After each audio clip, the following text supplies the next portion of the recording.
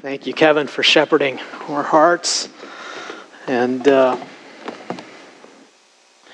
Eric and Aaron for leading us in song. Well, a few things before we come to the exposition of God's Word. Certainly, I want to really thank the Lord for all of you and for everybody who participated in our baptism service last week. And we are so appreciative, and I just want to let you all know I've heard from many, not only in our church, but outside of our church, just how much they were really blessed by God's work last week. And that includes the men who inflated the tub and filled it with warm water, to those who moved the cables and the stands, and everybody who participated in that. So church family, thank you for what you did. And we're just thankful to the Lord and the way in which we're all able to serve the Lord in that way. Also thankful as well for everybody who was able to serve and participate in NCT and going to the Biblical Counseling Conference yesterday. It was a sweet time. I was able to be there for a short period of time, but just thankful for the hearts of those in our church who were able to serve and participate in that way. And also, as you see, I have a new PowerPoint up there, and that's courtesy of the gracious help of Alice and Cindy. Well, we return this morning to the God-breathed words of Genesis, and our summer theme has been hopefully the God of Genesis. I was supposed to do a part 2 on this, and by God's grace got COVID, and Ted was able to step in. It means I've had a month to mull over this, and because I'm Chinese, I want to give you value, so you'll get 4 sermons in one today, so you can put your seatbelts on. But what we're looking at as we walk through is, what does Genesis really tell us about the God who loves us and created us and gave his son to die for us? And that's what Eric led us in song this morning. At the end of the day, his desire is that we would know him and be with him. And that's his great love for us. And so as we walk through Genesis, and very specifically Genesis 4, we see in the way in which the Lord makes his love to us, even when we are angry or we are upset, in our conflicts, in our frustration, in our irritability, in our anxiety. And we see the way in which God works in our lives, and it's timely. It seems like for our church, the focus of the summer series have been on anxiety and anger. That seems to be where the Lord keeps on bringing us back. And he probably does so because I need it, first and foremost. But in this COVID era, we become a nation and a people, and even in our churches, that have been really marked by anger and anxiety. These are the two things that seem to really be the burdens in many ways. And so God in his grace, as I look back, and somewhat from our point of view, serendipitously, these are the areas that he has chosen for our church to focus on. And as I've been thinking about these things, I read an article from the Los Angeles Times while I was sick, and it caught my attention. Could I have my next slide, please? And it was an LA Times article by an author named Jen Dahl on why we fight on vacation. Why we fight on vacation and how to stop the madness. Quote, "Summer travel, it's something we think about longingly. Yet inevitably there is a moment in which things do not work out as we hoped or expected. You scream at your kids who can't look away from their screens. You end up hashing out the darkest details of your relationship in front of a bunch of strangers. And then you fly home together, not sure if you will ever speak again." And she goes on to say, first things first, breathe. We'll do an right? "This is totally normal." And then she quotes Dr. David Ostern, clinical assistant professor at one of these major institutes. He says, "I have 100% had adult tantrums at Disney, the happiest place on earth." And their point is, this is completely normal, right? And then she goes on to quote Dr. Antoinette Gupta, who's a psychologist in Orange County. And Dr. Gupta proceeds to explain that yelling at each other on vacation is a panic response coded into our DNA.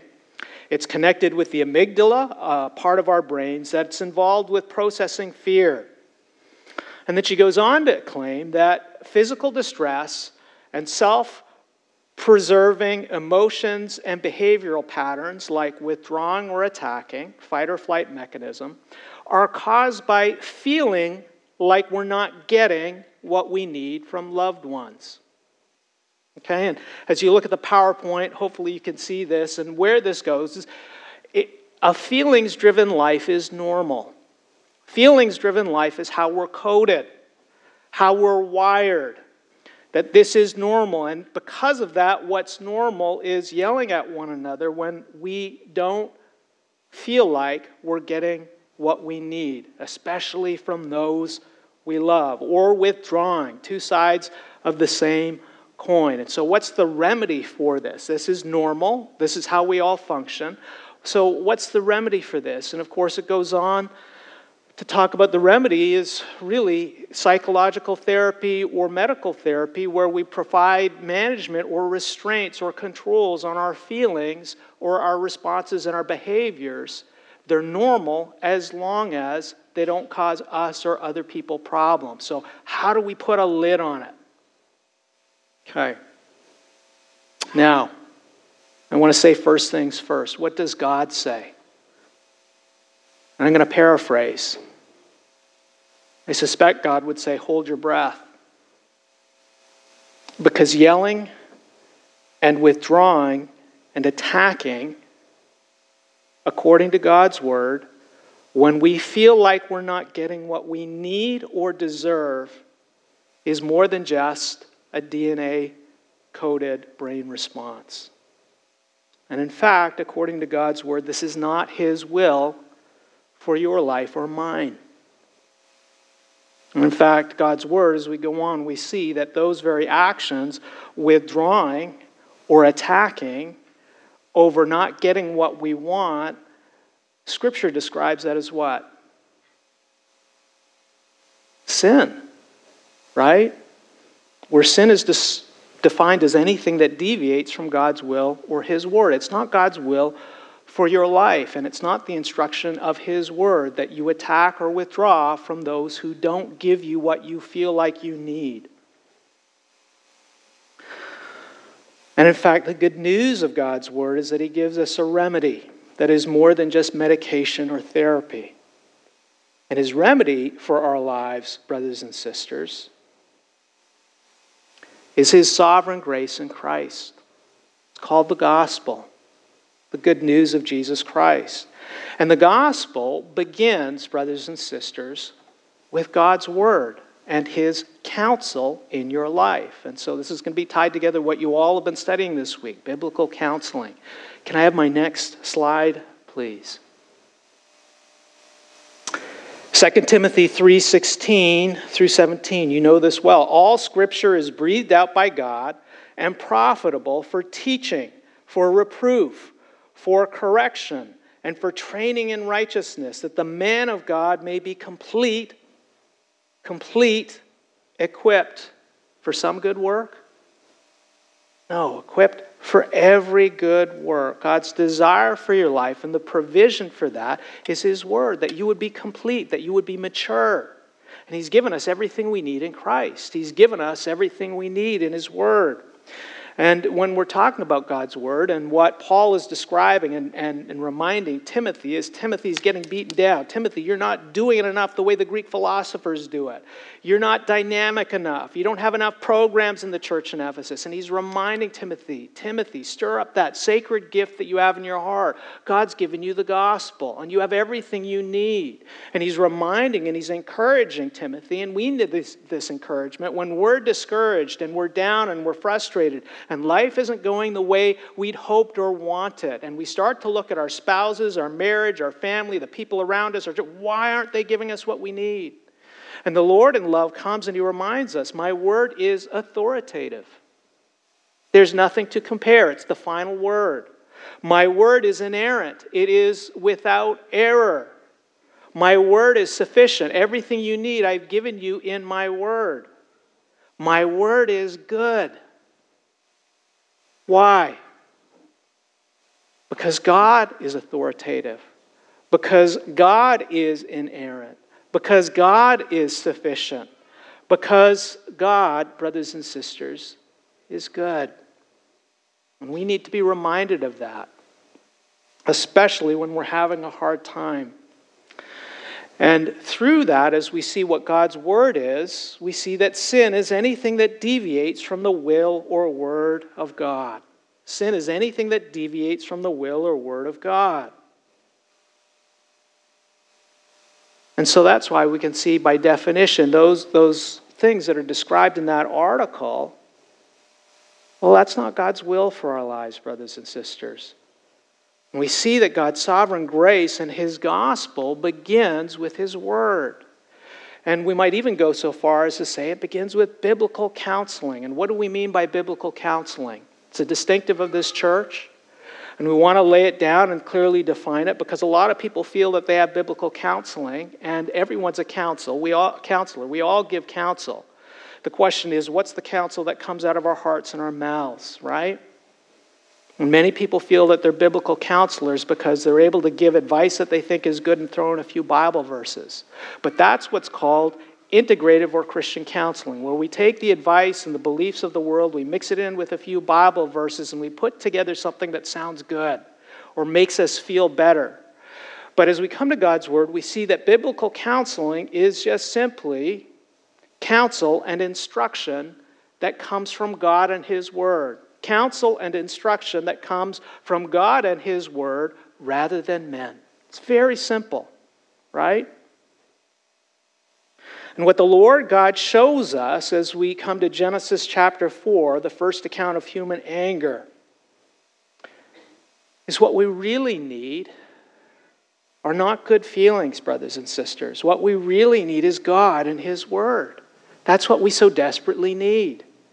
And what we really need is the gospel. And what we really need is biblical counsel, instruction that comes from a God who is authoritative, inerrant, sufficient, and good, and who loves us perfectly. That's what we so desperately need. And so this morning, as we come to Genesis 4, what I'd like us to consider and focus on is, how does God love Cain? How does He shepherd Cain? How does He counsel Cain? To consider first, how does God counsel us? And then in turn, how does He call us to counsel others? Have a look at your Bibles, if you would, to Genesis chapter 4, and we'll read verses 1 through 10. Now Adam knew Eve his wife, and she conceived and bore Cain, saying, I have gotten a man with the help of the Lord. And again, she bore his brother Abel. Now Abel was a keeper of sheep, and Cain a worker of the ground. In the course of time, Cain brought to the Lord an offering of the fruit of the ground. And Abel also brought of the firstborn of his flock and of their fat portions. And the Lord had regard for Abel and his offering. But for Cain and his offering, He had no regard. So Cain was very angry, and his face fell. The Lord said to Cain, why are you angry, and why has your face fallen? If you do well, will you not be accepted? And if you do not do well, sin is crouching at the door. Its desire is contrary to you, but you must rule over it. Cain spoke to Abel, his brother. And when they were in the field, Cain rose up against his brother Abel and killed him. Then the Lord said to Cain, where is Abel, your brother? He said, I don't know. Am I my brother's keeper? And the Lord said, what have you done? This is the word of the Lord.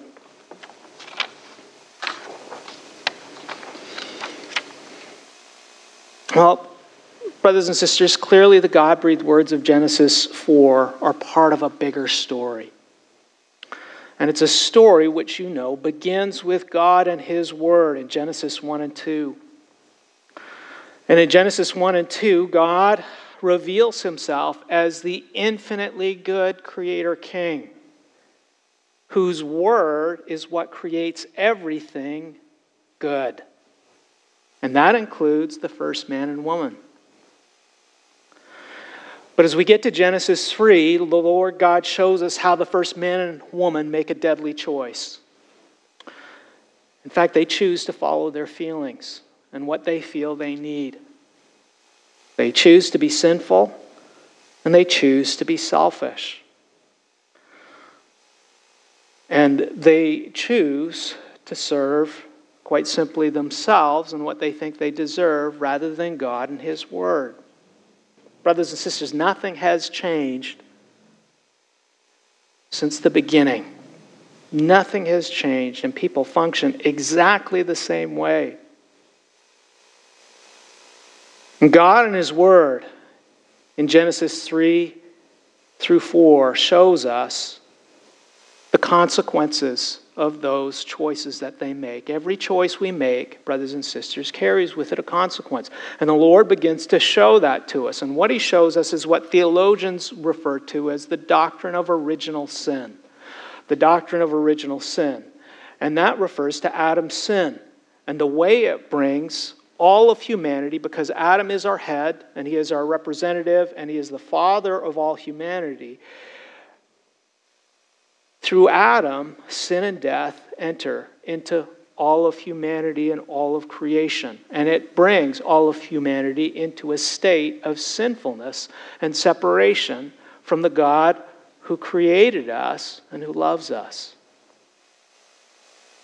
Now, I know that sounds very theological, okay, and very removed. But brothers and sisters, we live this out on a daily basis, physically and spiritually, as we fall apart. And the reason the Lord shows us this is because He loves us, and He's pointing us to the fact that we need a remedy that is more than a medication or a yoga studio. What we need is God Himself, because the problem is so great. And in Genesis chapter 4, God shows us how sin and death spreads like a deadly cancer or virus. It spreads one individual in one generation at a time. Even Adam and Cain, it goes all the way down. And as you finish Genesis 4, you see the genealogy as it goes, and you see that sin grows from one generation to the next, and it doesn't stay mild. It gets worse and worse and worse and worse. And families and parents, you know this. We've seen the way our family members, our children, exhibit the same sinful patterns that we have, and some of those we haven't taught them. It's one of a spouse's delight. Did you notice the way in which A, B, C, D, and E does this? It's exactly the way you do it. It's the way you say it. And then some of it we teach through our tone and through how we model our behavior, but some of it's right there.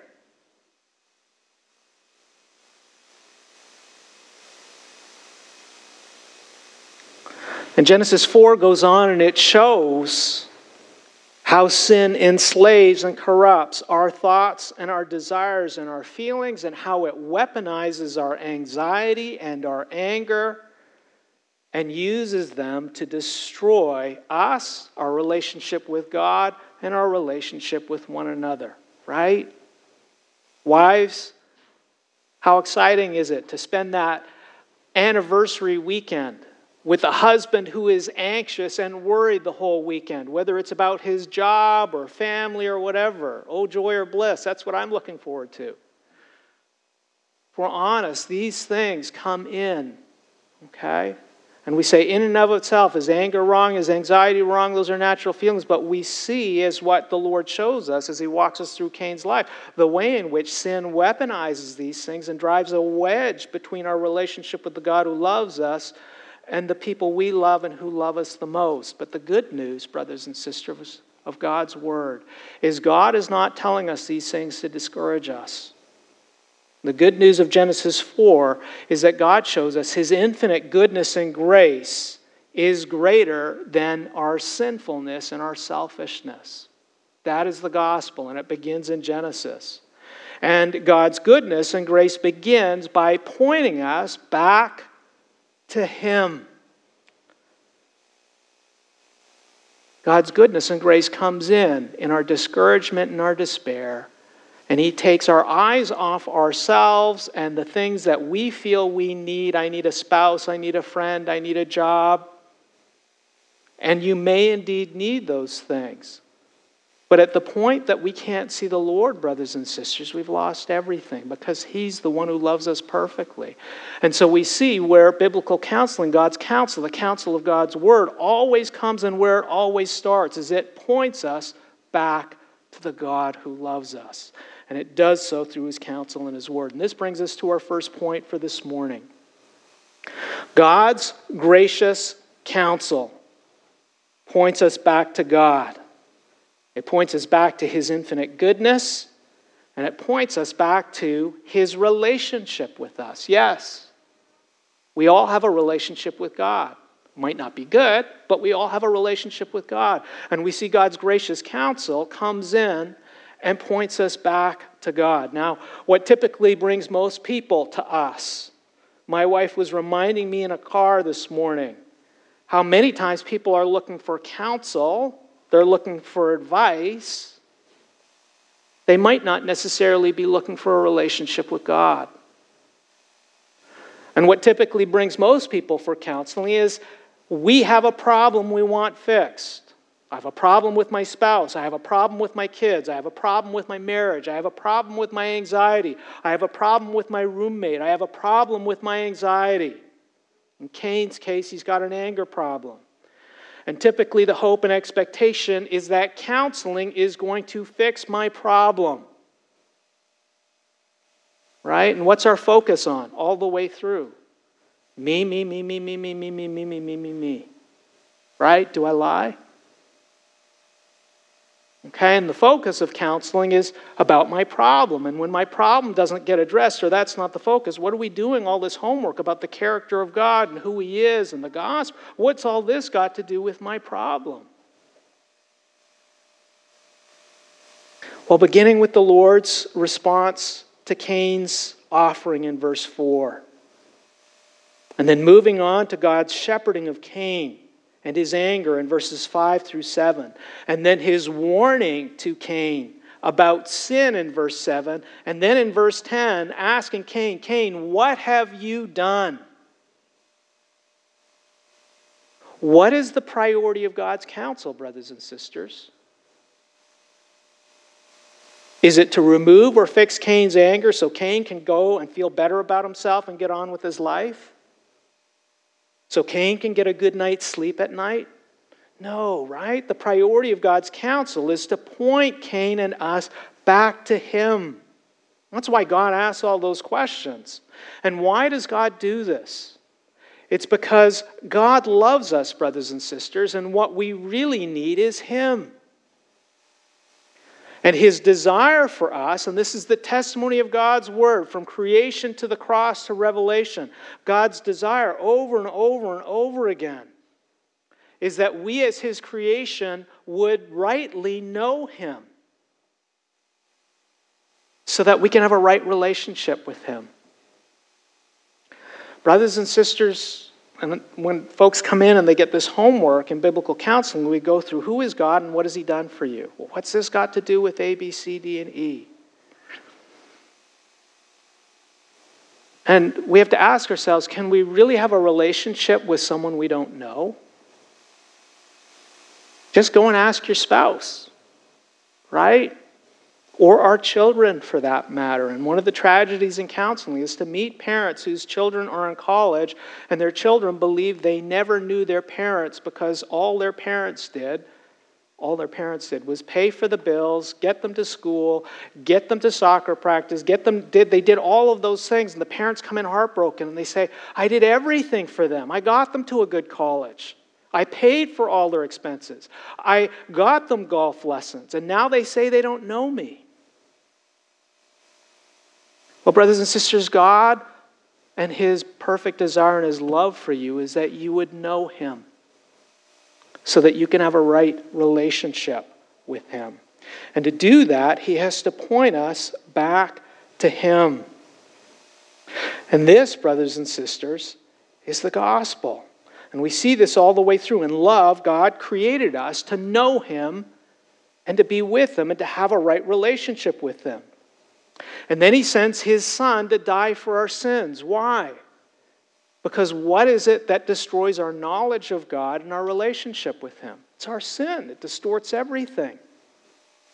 And why does God send His Holy Spirit to His children to live in you? The Counselor, the Comforter. Why does He do that? He does it so His presence is in you, pointing you back to who Jesus is, who God is, and the good news of your salvation. And you see, the Lord has done everything that you need to enjoy His love and to walk in it and delight in it in a way that is good and pleasing to Him. And so, brothers and sisters, as we walk through Scripture, we see this over and over again. What is Jesus' counsel for those who struggle with anxiety? Take 5 minutes out of your day, slow down, stop thinking, clear your mind. Matthew 6:33, but seek first His kingdom and His righteousness. His remedy for anxiety is to point us in the pursuit of God's kingdom and God's righteousness. And then before He dies, John 17, He prays for unity for His disciples, that they wouldn't be divided in conflict, that there would be unity with God and unity with one another. John 17:3, part of His prayer, and this is eternal life, that they know what? How to manage their anger? That they know you, the only true God, and Jesus Christ, whom you have sent.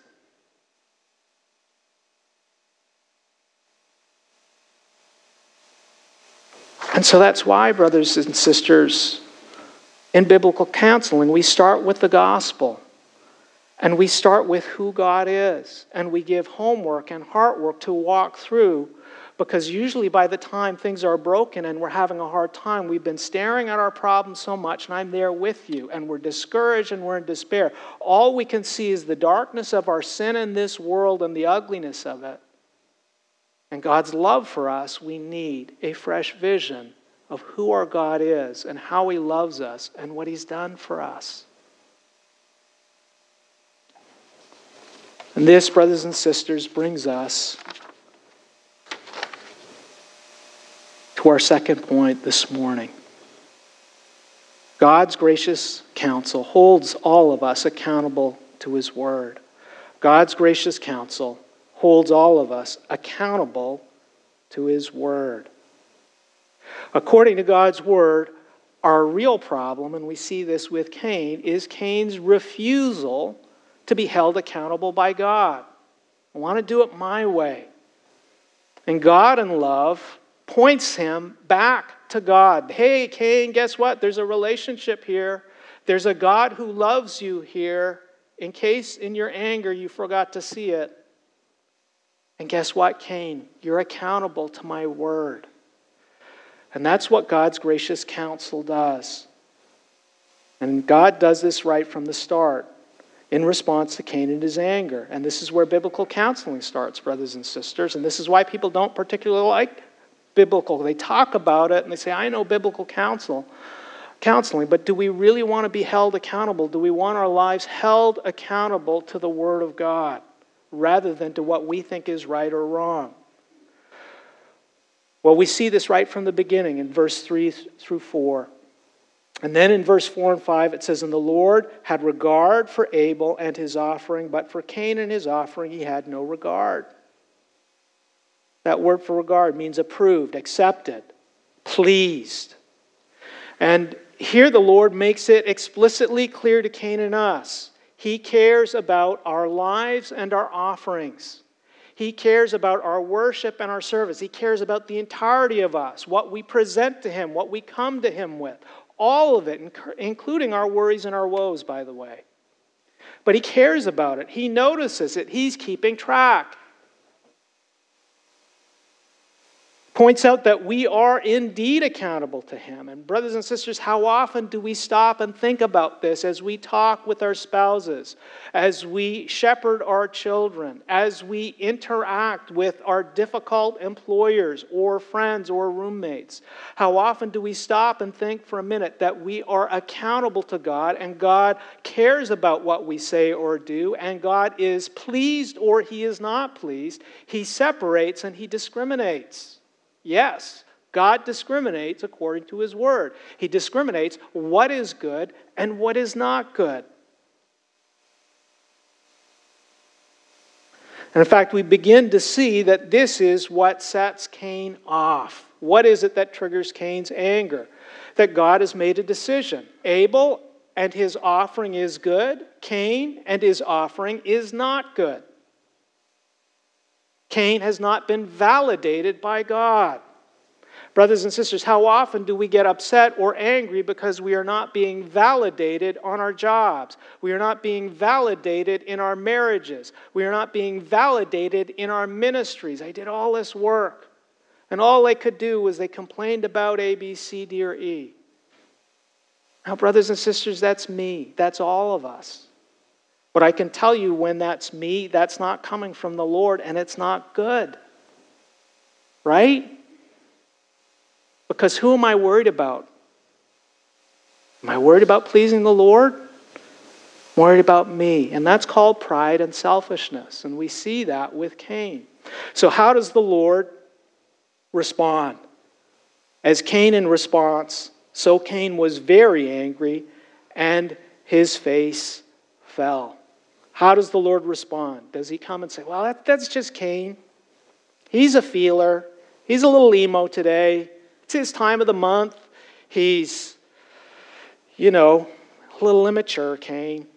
A little bit childlike. We need to just take care of him. He needs to vent a little. Maybe we'll give Cain a little bit of a time out. Take a break. Take a vacation, Cain. This is just normal, according to Dr. Gupta. Well, the Lord God does none of those things. And why? Because he loves Cain. And righteous love does not ignore or avoid the truth. In love, the Lord holds both Cain and Cain's anger accountable to his word. And he does it with a very simple and gentle rhetorical question. Why are you angry, and why has your face fallen? And it's worth noticing that God shepherds the whole person. He looks at Cain, his spiritual issue, his anger, the whole person, but he also accounts for his face, his physical well-being as well. Cain, your face don't look so hot. And with this question, God lets Cain know that he sees Cain's anger. He cares about Cain's anger. But he's also letting Cain and us know we must answer to God and his word for everything in our lives, brothers and sisters. Our feelings, our responses, our spirit, our physical expression, the rolling of our eyes, all of those things God sees, but it's also our responsibility, and we're accountable to the Lord for that. And we're accountable to his word. And then in verse 7, the Lord asks Cain a second rhetorical question. He says, if you do well, will you not be accepted? Well, the answer is obviously yes, right? In Hebrew, that word well is tov. And it refers to what is good. Tov is also translated good in Hebrew. And it's the word God uses in Genesis 1 to affirm his creation and his work, the creation work of his word, including the creation of the first man and woman, right? And you go through every time, and the Lord saw it and he said it was good. And the Lord saw it and he said it was good. And the Lord saw it and said it was good. And then he said it was very good. That term good is God's standard of what is right and wrong and what is good. And it is defined by God's character and his word, what God does. That is God's standard with which he measures us with. What's the Lord doing here? He's reminding Cain, and he's reminding us, that the Lord is not just our creator and friend. He is also our good and righteous and holy judge. He loves what is good. He hates what is evil according to his word. He's reminding Cain and us that the measure of our lives is what he says is good, not what we think is good. And it's in this way the Lord God gently expresses who and what Cain is really angry about. Who's Cain really angry with? He's angry with God. And he's angry with what God's word says is good and acceptable.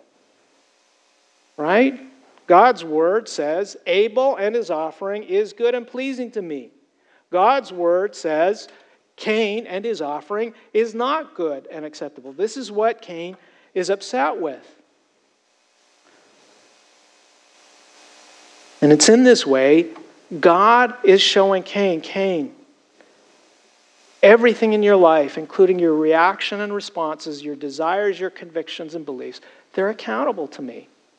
And I am good and holy, and I refuse to accept what is not good, and I insist on accepting what is good according to my word. So we bring this home, brothers and sisters, in biblical counseling as we gather together and point people. We don't counsel, we point people to the Word of God. What does God's Word have to say about what you're going through right now? And as the light of God's Word shines down, it's going to make some distinctions. Hey, some of these things are good and some of these things are not good. And you're accountable entirely to God. But the good news is this is a God who loves you and cares for you and has the remedy. But the catch and rub, brothers and sisters, as we go through these things is how often do we want to be held accountable to God for the things that are not good in our lives? How much would we rather cover up and conceal and show the good, and the ugly stuff we'll just put here? But the problem is you put the ugly stuff over here and you fill it up, you fill it up, you fill it up. Eventually it bursts, right? God's going to show Cain that. We see that with God, His love is not blind. And His love is not about tolerating and accepting everything and anyone, regardless of how you are. It's not unconditional love. He's not there to make us feel like our anger and everything we do is right.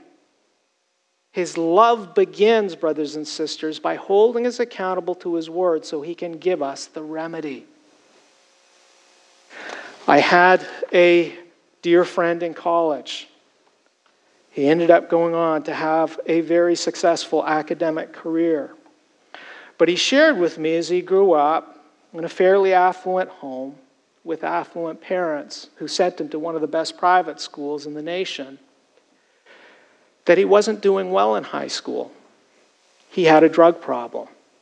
Probably had more than a drug problem. And I remember asking him and saying, well, what did your parents say? And he said, they didn't care. I would sit there at the dinner table shaking and going through drug whatever, whether it was withdrawals or whatever, and they just kept on eating their meal. What he went on, and just paraphrasing what was implied, was his parents didn't want to deal with the problem. It was an interruption in all the things that they had to do. And they probably didn't know how to deal with it. Brothers and sisters, that's not our God.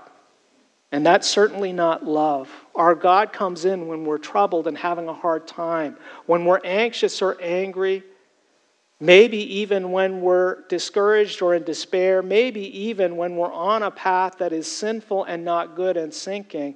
And in love, He comes and He gently asks us questions. Why are you angry? Why are you depressed? Why are you discouraged? Why are you in despair? Now, I'm not coming and saying anybody who is discouraged or in despair is sinning. That's not what I'm saying. I'm saying our God globally comes to us and He addresses us and He offers to shine the light of His Word so He can show us what's good and what's not. And this brings us to our third point this morning. God's gracious counsel exposes the destructive and ruling desires of our heart. God's gracious counsel exposes the destructive and ruling desires of our heart. And this is what the Lord does in the rest of verse 7 as He follows His rhetorical question if you do well and good, will you not be accepted? With a warning. And if you do not do well, sin is crouching at the door.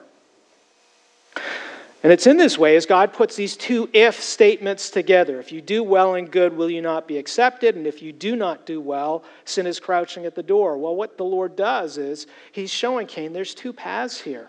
And you'll see he does that through Proverbs, and Jesus does that throughout his Gospels, and Psalm 1. There's these two paths in life.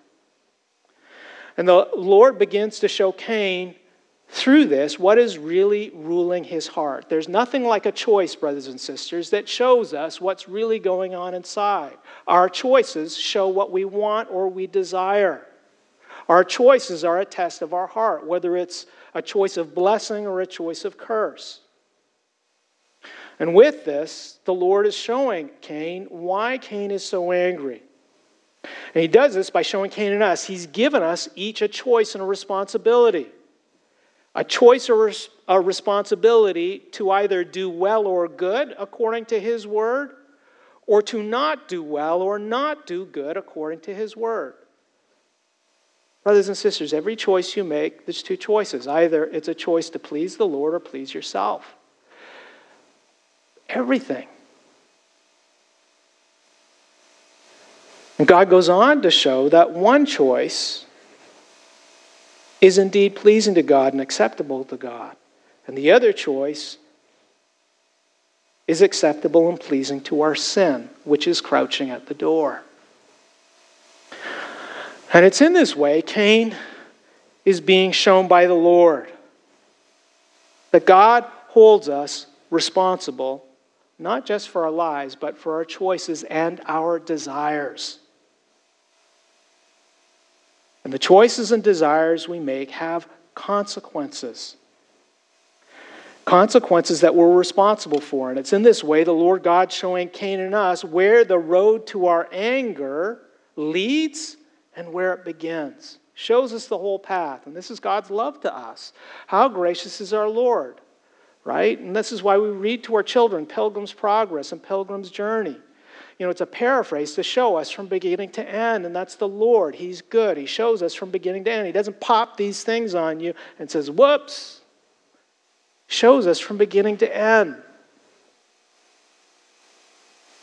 And he shows us that the road to anger begins in our hearts with our desires and our beliefs about what we think we should have or is rightfully ours. And this is what informs the choices we make and how we respond when we don't get what we want. R.T. Jones, who wrote a very good book, Uprooting Anger, writes, anger begins in the heart. And he goes on to point out that it is typically a whole person response, spiritual and physical. Yes, our brains are involved. Yes, our bodies and hormones are involved. But it's typically a whole person response to not getting what we want or we believe we deserve. Brothers and sisters, how much of our anger or what we've been upset about or anxious over the last week comes down to what we think we need or what we believe we should have? How do we respond when we don't get what we think we need or deserve? Well, what's going on with Cain? What's God pointing out? Where does Cain's anger come from? What does Cain want? He wants to be accepted by God. What's so bad about being accepted by God? That's a great desire, isn't it? There's another half to that, though, and we see what unfolds of Cain's conditions for being accepted by God. We start to see that as the rest of the story plays out. It gets exposed.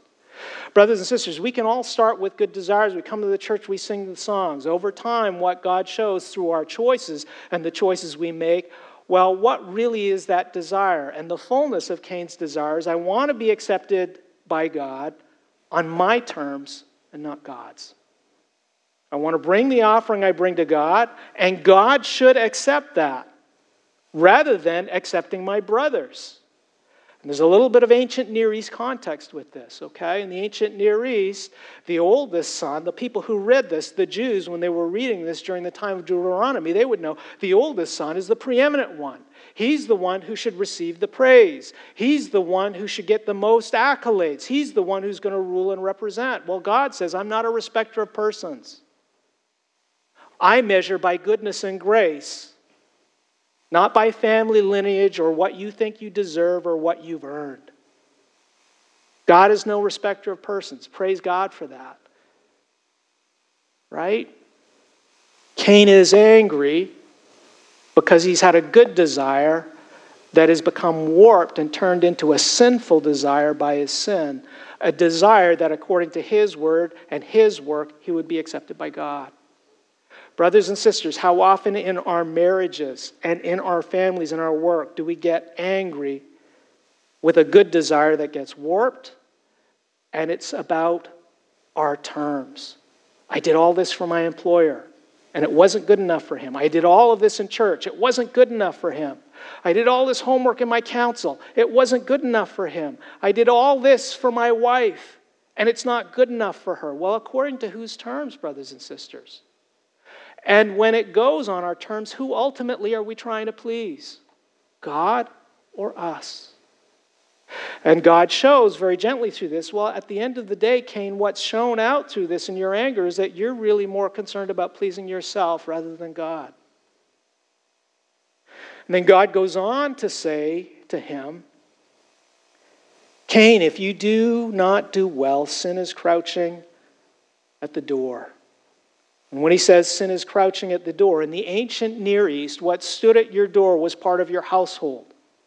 Sometimes you go to those houses and they've got statues of dragons or statues of lions in the front. And they go back to the time where there may have been wild animals at the front door as a guardian or a protection, whether they be dogs or whatever else is there.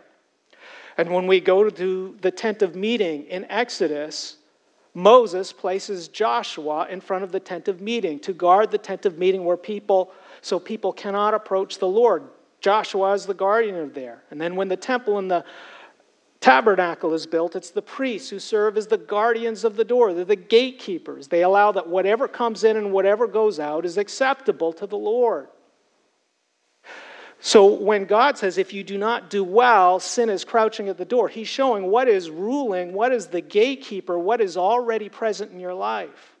Brothers and sisters, by the time we sin, angry word, angry response, ugliness, that's not God who's ruling in the gatekeeper. It's our sin and our sinful desires. And they're controlling everything that comes in and goes out. And we see that with people who get really dark. And you see that anything that you talk to them about or anything that you say is just filtered through that darkness or that bitterness.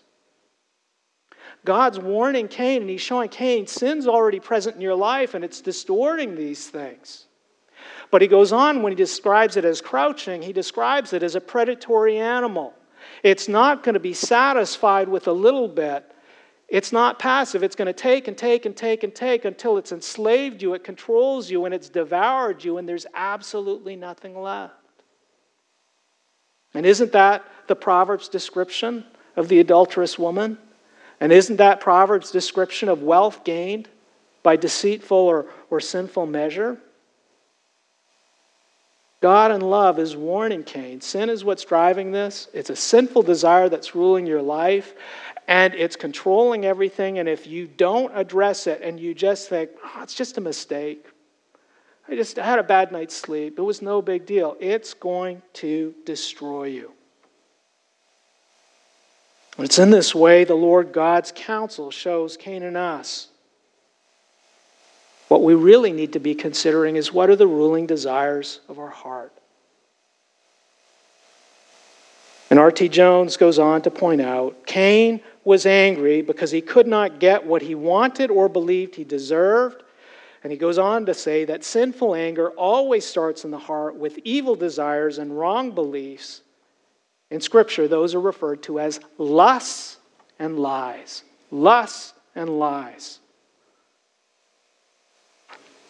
We worship not the Creator, and we exchange the truth of God for a lie that puts us and makes us God. And this is where Cain is And brothers and sisters, we always have to ask with our anger and our anxiety, is this what's ruling my heart? And it's helpful, brothers and sisters, to go and look at our lives when we're angry or we're anxious. God's given those to us to say, I want your attention. Something's not right here. And maybe you have been sinned against. And maybe there is something that's wrong. But God's still getting our attention to go to Him and say, okay, what is it that I really want and desire here? And those of you who have come to me, you know I'll give you a chart. And I'll say, okay, write out first your feelings. What are you feeling right now? Anger, anxiety, whatever. What was the trigger or circumstance? You know, my boss shouted at me. And then I want you to write out your thoughts. What are you thinking? Nobody cares for me. Nobody treats me well. I didn't get what I deserved. Write it out. And then put down, what do you desire? What are you looking for? For many of us, we just want to be treated well by a family member or an employer. But then we can go down and go through that. Feelings, desires, thoughts, actions. And write down, what does God's Word say? And just go to Psalm 23. You're not alone. God is your shepherd, and He loves you. He will cause you to be beside still waters. He's going to feed you. He's going to lead you through those dark valleys. Oh, what I'm thinking is not true. What do I want? Just to be left alone. Well, God is my shepherd. Maybe He doesn't want me to be left alone.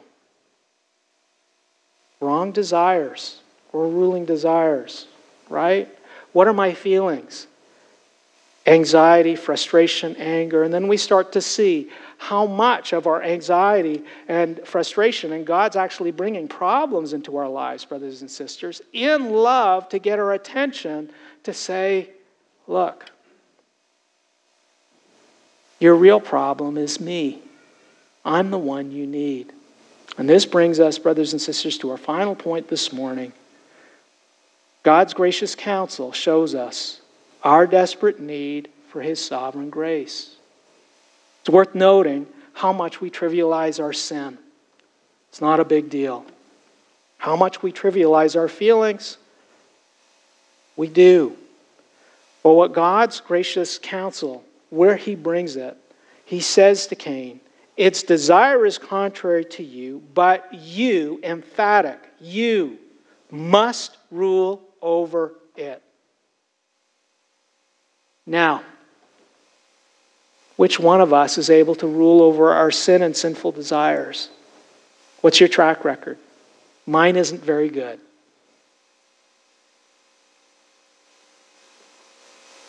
And what God begins to plant the seed for here with Cain is Cain cannot do it on his own. He needs someone and something that is greater than his sin and his sinful desire to rule over his life. He needs God's grace. He needs God as king. He needs God's help in order to rule over his sin. And brothers and sisters, this is why our God, in love, sent His Son to die on the cross for you and I, so that we would no longer be slaves to our sin, and we would no longer live for pleasing ourselves, but instead His sovereign, ruling grace would rule over our lives, and that Christ would be our King, that we would know His goodness and grace, that we would live for Him, and that we would have new desires that are ruled by Christ, not our sin, where our joy and desire is to please God and be with Him. And that's why we see people who are radically saved and radically transformed. Their only desire is to read the Word and be with God's people.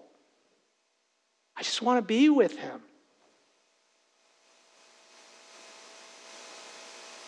God's taking Cain and us, brothers and sisters, step by step to the remedy. And the remedy, brothers and sisters, very simply, is always repentance and faith in Christ. Because repentance and faith in Christ for the entirety of our lives is simply turning away from ourselves, our sinful desires, and the ruling of our lives, waving the white flag and say, Lord, I've messed it up and I can't make it better. Would you come in and rule my life? Would you fix the problem?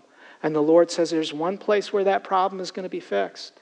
It's going to be fixed at the foot of the cross, where my Son has died for your sins, past, present, and future. His grace is sufficient, His mercy is greater, and His blood is able to forgive all. And His rule in your life, which starts now till He comes back, is able to redeem all the things that you've broken and made ugly. What a God. What a Savior. And what a gift in the way He shepherds and counsels our anger. Let's close in prayer. Lord Jesus, how desperately we need You.